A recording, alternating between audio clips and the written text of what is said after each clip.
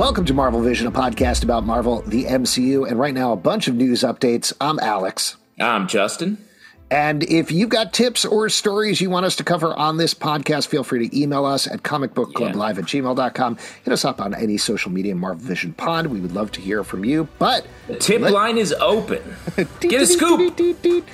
But let's kick it off with the big topic of all of entertainment, not just Marvel, which is the WGA writers' strike that's happening right now. Justin, and this sounds like a joke, but it's not a joke. You've been on the picket line, right, for this? I've been on some picket lines. We're about to talk about Marvel and TV shows that have stopped production by picket lines being formed around them. And I will say I have been, full disclosure, I've been a part of some of those. So it's not that I dislike these television shows that I love, but it's about making sure they're the best they can be by giving the writers who make them a living. Well, yeah, just to emphasize and sort of grow out of that, I assume most folks are familiar with what's going on with the writer's strike right now. But basically, the Writers Guild is striking for a variety of reasons. At least one of them has to do with the rise of AI and studios wanting to essentially replace the writers, or at least a large part of the process with AI. They also want to downsize the amount of writers who are on shows, which is something that has created, I think, a lot of confusion online, particularly Marvel is a great example of this. They've started to have writers' room, I think, but they have mini writers' rooms, which are basically the people write and then they move on to the next job and that's it. Versus the traditional way of doing it is writing still happens when people are on sets. And particularly for Marvel stuff, we've talked about this so much. There are so many changes that happen on set, in post-production. Reshoots are built into the whole thing, particularly with the movies. So the writer's job isn't merely turn in the script and then get out of there. They're still doing stuff on set, after set, et cetera, et cetera. And even if it's not the writer who wrote the main script, it's a writer who's being brought in. I feel like they have different people who come in and I'm really good at putting the pieces together where we have these 5 action sequences and we need to sort of rebuild the story that connects them to make a movie out of it. Yeah. So that all said, there's a lot of picketing going on. And part of the thing with the picketing is there are shows, because other people are legally required to go in and shoot the stuff, actors, directors who may potentially be going on strike soon as well as the crew members. Some of them are siding with the picketers. There's been a lot of actors that have gone out on the picket lines as well. So I don't think they're against it, but they have to go to work. So the picket lines, and correct me if I'm wrong, are basically literally blocking people from going to work, so they have to shut down production, right? Well, it comes down more to the unions that are they are not crossing the picket line. It's not like a physical barrier. It's not like a fight is happening and people are being pushed out of the studio to work. It's more other unions are siding with the writers because they, have their contracts up and they know that the only way to make change happen for people who are at the bottom is to hold the line. And so I was on a picket last week and we were picketing at 5 a.m. outside the studio and the other union workers didn't cross. And so work couldn't start at the in the studio, and it's a way of showing solidarity, but it's not like we're physically stopping trucks and from right. It's not like Charlie Cox is being like, "Lemon, please." But to your point before, the other major unions, the Directors Guild and the Screen Actors Guild, they are legally bound to have to show up to their job. So they cannot just be I'm not working today without facing, a penalty, being removed from the job, all of those things. So it's definitely something where I don't want to express anger toward these things that are still being made. They're doing their best. The only real danger there is if someone's doing some writing, what's called scabbing, by working on these projects in a writer capacity, when they should not be doing that because of the strike. Right, and that gets into a very tricky issue that's being discussed a lot, particularly with showrunners, in terms of, is there an actual separation between a producer brain and a writer brain? If you're telling them, hey, we actually can have Daredevil wear his red costume today, it has to be his yellow costume, technically that's something like there's probably a script reason for that. So that's not necessarily just producing. That might have something to do with the writing process or making a tweak there and saying, actually, let's go for the red costume because 3 episodes down the road, this thing is going to happen with it. So it gets into a very murky territory. And that's why a lot of showrunners are also A, very conflicted because they have jobs in the same way where they're being threatened by the studios. But B, they also want to support the writers and know that there's a certain point where they're like, I just can't do my job properly because literally everything is a ethical, moral problem in my mind at this point. Well, in like some examples of like in the last strike in 2007, or an example, like the James Bond movie Quantum of Solace was filmed during the strike and everyone's like, this movie doesn't really make sense. And it's because they had a limited palette. Like the director and the actors could still be creative and do their jobs. And that from an acting perspective involved like, you know what, I'm going to just change this line a little bit, put it in my words. And I think that while it is writing, technically it still falls under the purview of the actor, but no one's looking at the large story because that's a writer's job. So the director's doing director things, the actor's doing actor things, and it amounts to a movie that doesn't quite hang together. Well, so let's jump into it actually in terms of which Marvel TV shows and movies have been shut down and which haven't. This comes from about a week ago, so there are some things that have changed since then. But the first big one is Blade is on hold at this point. They weren't done writing the movie. Yeah. It's just not going to happen at this point. They're literally writing it. So that's definitely one where they're like, well, we can't do this. And on the other end of the spectrum, I believe in Atlanta, Captain America 4 is still filming. And I believe until this day, it's still filming. That certainly also comes in terms of like where the picketers are. And they're very focused because that's where most of the writers are on New York and Los Angeles. I don't know if there are enough picketers to actually shut something like Captain America 4 down in Atlanta, potentially. I believe technically a picket line, it can be like a handful of people. I think, so it's not about volume of people. Yeah, I'm still in my mind picturing the same thing. 100%. But like there was in New York, like there were like 3 WGA strikers and that was able to shut down the show because again, it's about the other union workers from other unions choosing to not cross the line, and a line is just 2 points. So we were talking about this when I was out the other day. Is it take 2 people to be a picket because that's technically a line? Mm-hmm. I don't know the actual answer to that, but I agree with you. Like there aren't as many people in the WGA in Atlanta, so it hasn't been as big of a target of shutdowns. On the other hand, this is one that after the Hollywood Reporter put up their stuff has been a major target, and I don't know if this is the one that potentially could talk about, is Daredevil Born Again, which as we're taping, I believe there were 2 days where it got completely shut down. There were incorrect reports that the production had been shut down entirely.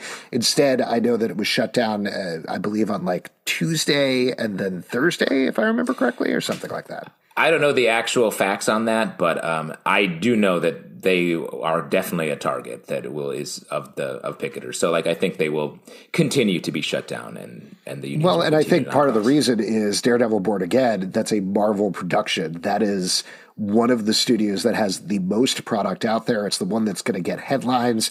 So, nothing against smaller productions, but if they shut down like X show on Food Network or whatever, it's not going to get a big headline in Variety and THR or Deadline the same way as Daredevil has been shut down. Yeah. One that is 2 that are still filming at this point. Agatha Coven of Chaos is still filming. I believe that's also in Atlanta, if I remember correctly. And Wonder Man is filming in LA, and that's still going and apparently hasn't been disrupted as of yet. In terms of things that are coming up, Thunderbolts is coming up pretty rapidly. They're going to be filming in the next month or 2, as well as Deadpool 3 and Venom 3. I believe they're all starting in June or July, something like that. And reportedly at this point, they're all still planning on filming. And the last one, which is very far out in 2024, is Fantastic Four, is still planning on moving forward.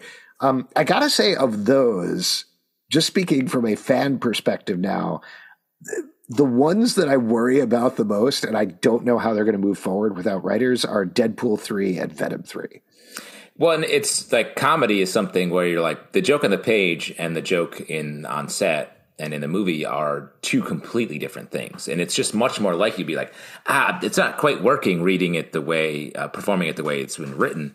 We need to change this. And for that, you need a writer there because That's where you get the new ideas. That's where we change the structure and move it in the right direction. So agreed. Comedies is much more susceptible. Well, even beyond that, I don't know the exact credits, but Ryan Reynolds, who's Deadpool, is, I believe, a writer on the movie. Yes, and Venom 3, I don't know if he's credited this way, but Tom Hardy has basically improvised his way through both of the previous Venom movies, and I think wrote the second one or co-wrote the second one. I believe he co-wrote. Yeah. So I don't know what he's doing on Venom 3, but like, that's a classic case of how do you separate that? They 100%, if there wasn't a writer's strike, both of them would be changing script stuff left and right. So are they going to stick with the script the way it is? I don't think so. I don't think they're going to continue with this. Yeah, and I mean, the strike could end anytime. Once negotiations pick back up, once the strike is called over, once a contract is put in place, everything can go back to being made. Mm-hmm. So I think to be planning on moving forward, again, not as long as there's not writing happening, that makes sense from a production point of view. Now, if the DGA and SAG go on strike, production will cease. Yeah. We'll have to see what happens, and we'll have to see how this affects all of the upcoming schedule. Let's move on to another one. This is following up on some box office stuff that we've been talking about the last couple of weeks, but Guardians of the Galaxy Volume 3 at this point is expected to pass $500 million this weekend worldwide. Given that we've been talking about, does this mean Marvel is back, is not? What do you think this is an indication of, if anything? I think this movie is a success. Marvel is back as much as you want to say that. I think for me, it's like, hey, this movie is good. It's going forward. It's going to continue to succeed. Why don't we just say Marvel's back? And then we can be mad about the next thing that doesn't do well. The idea of being like, we got to wait and see. It's like, sure, that's the whole. Marvel's going to need to have another 10 years of straight success if that's the model. Yeah, and I do think this movie is going to have legs. People clearly loved it in the opening weekend. We loved it. If you're listening to this, you can check out our review. We did a whole podcast about that, and we all really enjoyed the movie. And that's $500 million right there, just based on our podcast review. Yeah. Here is another thing that spun out of Guardians of the Galaxy 3 and the love for it. So a couple of folks, I think first jokingly threw this out, and then it started to get picked up in a bunch of places, even on TMZ. Should Chukwudi Iwuji, who played High Evolutionary, turn out to be a Kang variant and replace Jonathan Majors as Kang? And my question is this a good idea, or are fans being weirdly racist about this? What's going on here? There's a potential for that to be like, one black actor is out potentially. Let's replace that. That feels a little uncomfortable. I agree with you.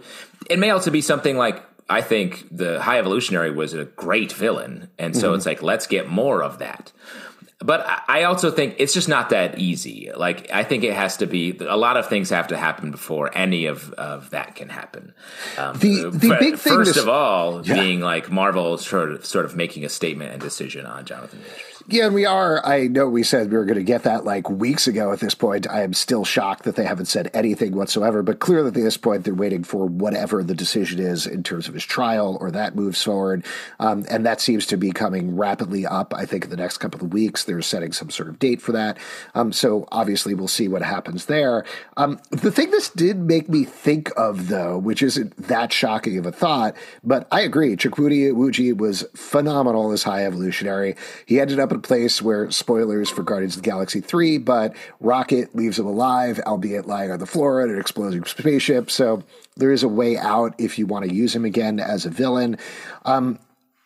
My thought is, even beyond the Jonathan Majors as Kang thing, they have an even bigger potential opportunity to delay things a little bit and not use Kang, right? Not do Kang as the big villain of this phase, and instead position somebody else in that direction. Do you think that's even possible at this point? I mean, anything's possible. And back in, the earlier phases where it's like everything felt like, oh, it's so perfect. They really moved through all this. They were flying by the seat of their pants, just sort of figuring it out. And it just happened that the elements came together in just the right way. So they could definitely sort of pull back to that because the meticulous planning they've been doing hasn't been going as well as it did when they were doing much less planning. And I'm not saying less planning is always better, but there is something to, improvisation and looking what you have and adjusting as opposed to adhering to something that isn't working.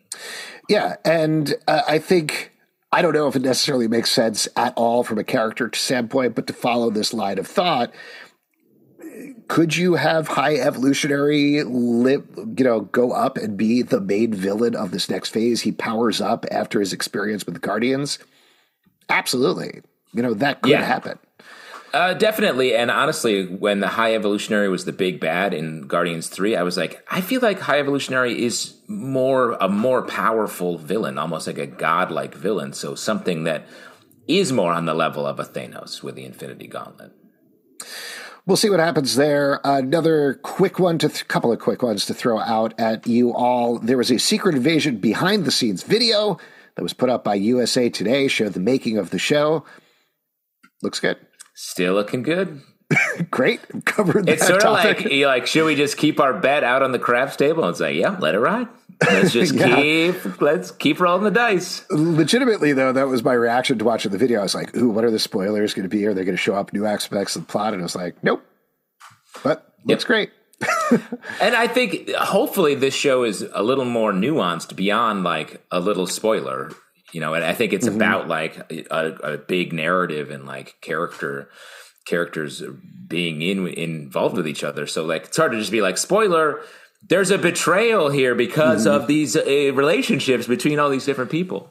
The one aspect I will say that was great in the behind the scenes, though, is we got to see a lot more of Olivia Colman in her role torturing a dude, and she is so good. She's good. I mean, the whole cast is really, really solid, but Olivia Colman in every single role absolutely kills it. So very excited to see her. This was a weird one that went up on Screen Rant. There are a bunch of deleted Iron Man scenes from the original movie, and they said they'll never see the light of the day because they talked about them with Kevin Feige, and Kevin Feige was like, no, these are bad. These are bad scenes. Don't show them off to anybody. And mostly they're Tony Stark doing laundry. So, well, here's the thing: deleted scenes. It's like, oh, we got to see these deleted scenes. Ooh, what is it? It's like, well, you could also call them edited out because they're unnecessary. Right, exactly. Most of the time when you check them out, I was going to say the DVD, but nobody does that anymore. But like on Disney Plus or wherever, it's like 30 seconds of a previous scene you saw, and then 10 seconds of Thor being like, "Hello." Yeah. Hello. And then 10 seconds of the next scene, and you're like, I don't know why I wasted my time with that. Well, and I get it. Like, we're like, ooh, it's deleted because it was too good. It's too hot to handle or something like that. And really, it's like, no, deleted because it's too long. Yeah, exactly. Another box office thing, Spider-Man Across the Spider-Verse, the early tracking came out for this one, and it is tracking for what the Hollywood Reporter calls an enormous $70 to $80 million opening. Now, if anybody's confused about that, why they were worried about Guardians of the Galaxy coming in at 110 and that being low versus 70 to 80 million and that being high, it's all relative, right? And the reason it's all relative here is the original Spider-Verse movie came out to, I think, like 37 million or something opening weekend. So this is basically expected to double it at this point. And that's great. And I think it's a testament to the word of mouth of the first movie, and just what we want is more Spider-Man, I think, in general. Yeah, I honestly think there's a partial chance, at least, that this one might go even bigger than the original one. Like, I know this is the early tracking. Early tracking can change very rapidly, but that first movie is beloved, and people love it more and more over time. I'll give a little plug on our live show, Comic Book Club. We had Brian Michael Bendis, who co-created Miles Morales, on. He talked about the legacy of the movie, what it was like for him when the first movie came out, what it is like for him now, when he is buying his kids Red Whoppers over at Burger King that are tied into the movie and all that stuff. So, yeah, I don't know. I think there's a chance it can go even bigger and, frankly, act like a live action superhero movie instead of what we potentially expect. I think so, because like the Tom Holland movies are just killers. Like they are not slowing down in their like momentum. It's like what people want from their not just superhero movies, but just movies. And I think this movie is lining up behind that, as opposed to being another like lining up with like Venom or any of the Marvel movies. And one other thing that I'll mention that came out, this is not a huge shocker, I thought, but they said that this is basically like their Empire Strikes Back. There's going to be a cliffhanger ending. Of course there is. It was originally one movie, and then they split it into two movies. So yeah, no surprise. So that's great news. I love a big swing. Yeah. Last one, and we'll kick this off with a rumor patrol. This has come out from a lot of those old rumor mongers we keep mentioning. Captain America 4 may get a title change. It may no longer be called Captain America New World Order. I have some potential theories about that, but I'm curious to hear from you, Justin. What do you think? Or I agree that this feels more like it's a big ensemble move for this movie. So that in the way that it was always a little weird that Civil War was a Captain America movie, that this would maybe just commit to the idea that it should have a different title. And it seems like maybe they're doing it. Yeah, I wonder if they'll change it entirely from Captain America : something, because I was trying to think through, we've talked a lot about how there seems to be a lot of Hulks in this movie. So calling it like Captain America World War Hulk potentially makes sense, but that's weird to put both of those character names in there. And World War Hulk as a title is probably punchier anyway. That also gets into legalities of like, can they put Hulk in a title? Does Universal still own that? We still don't know. We don't have clarity on it. Well, and plus Hulk movies are not winners traditionally. So like, I'm sure that if that's, it seems like we talked about how they're sneaking a Hulk movie underneath this Captain America movie. The reason they may be doing that is because they're nervous to just call it the next Hulk movie. Yeah. Maybe it'll be like Captain America Gamma War or something like that. Yeah, and that's cool. That's fine. Sure. Yeah, like I don't know. I don't know what to win. A standalone. I prefer standalone. Like I think Civil War. I never say Captain America : Civil War. I never say : You don't say the colon? I always say the colon. That's my favorite part. Yeah, I love punctuation. But like I say Civil War. Well, Civil War. Like I think Winter Soldier. Like we lose the Captain America because it's not. It's confusing just from a. Saying Captain America Civil War is like, what is that different? Or is that an animated movie that's different than this? So I do think I prefer when it's just called what it is. But I know they have a lot of testing and stuff that points at doing. Well, and also I'll say on the other end of the spectrum, even though I agree with you that just to keep going with this thought, if it is World War Gamma or something, just calling it that's punchier, it looks better on a marquee, etc. There is a certain something to be said in terms of the cultural significance of having it be Captain America : something when it's Sam Wilson's first movie as Captain America and giving that the same weight as the Steve Rogers movies versus... there's been at least a little bit of pushback about not calling it Captain Marvel 2 The Marvels, but instead changing that for her second outing as a movie, considering Captain Marvel was such a big deal as the first title female character coming from the MCU. So I'd like to see the same thing here. I'd like to see them call it Captain America : something, though, again, I understand from like a punchiness perspective, I prefer the other thing. But that's why I think it's weird why it seems like from what we've seen that it's maybe not much about Captain America. So I would prefer if they were doing a new Sam Captain America movie for it to be a Sam Captain America story that was, then we could title it whatever that was. If it's so you'd like it to be World War Gamma, a Sam Wilson story? Well, if it's like he's the one who's like throwing the shield amongst a million other things happening, then that to me is less. Then it should be Captain America / we snuck in another Avengers movie. Yeah. That's what they're going to keep doing. All right, let's wrap it up here. If you'd like to support this podcast and all the podcasts we do, patreon.com/Comic Book Club. Also, we do a live show every Tuesday night at 7 p.m. to Facebook and YouTube. Come hang out. We'd love to chat with you about Marvel. Apple, Spotify, Stitcher, or the app of your choice to subscribe, listen, and follow the show at Marvel Vision Pod on Twitter, Instagram, and Facebook. comicbookclublive.com for this podcast and many more. Until next time, stay marvelous. What about Captain America 4? Please exceed the tracking numbers that came out 2 weeks before this movie's released. That's punchy. That's punchy. As long as they have the colon.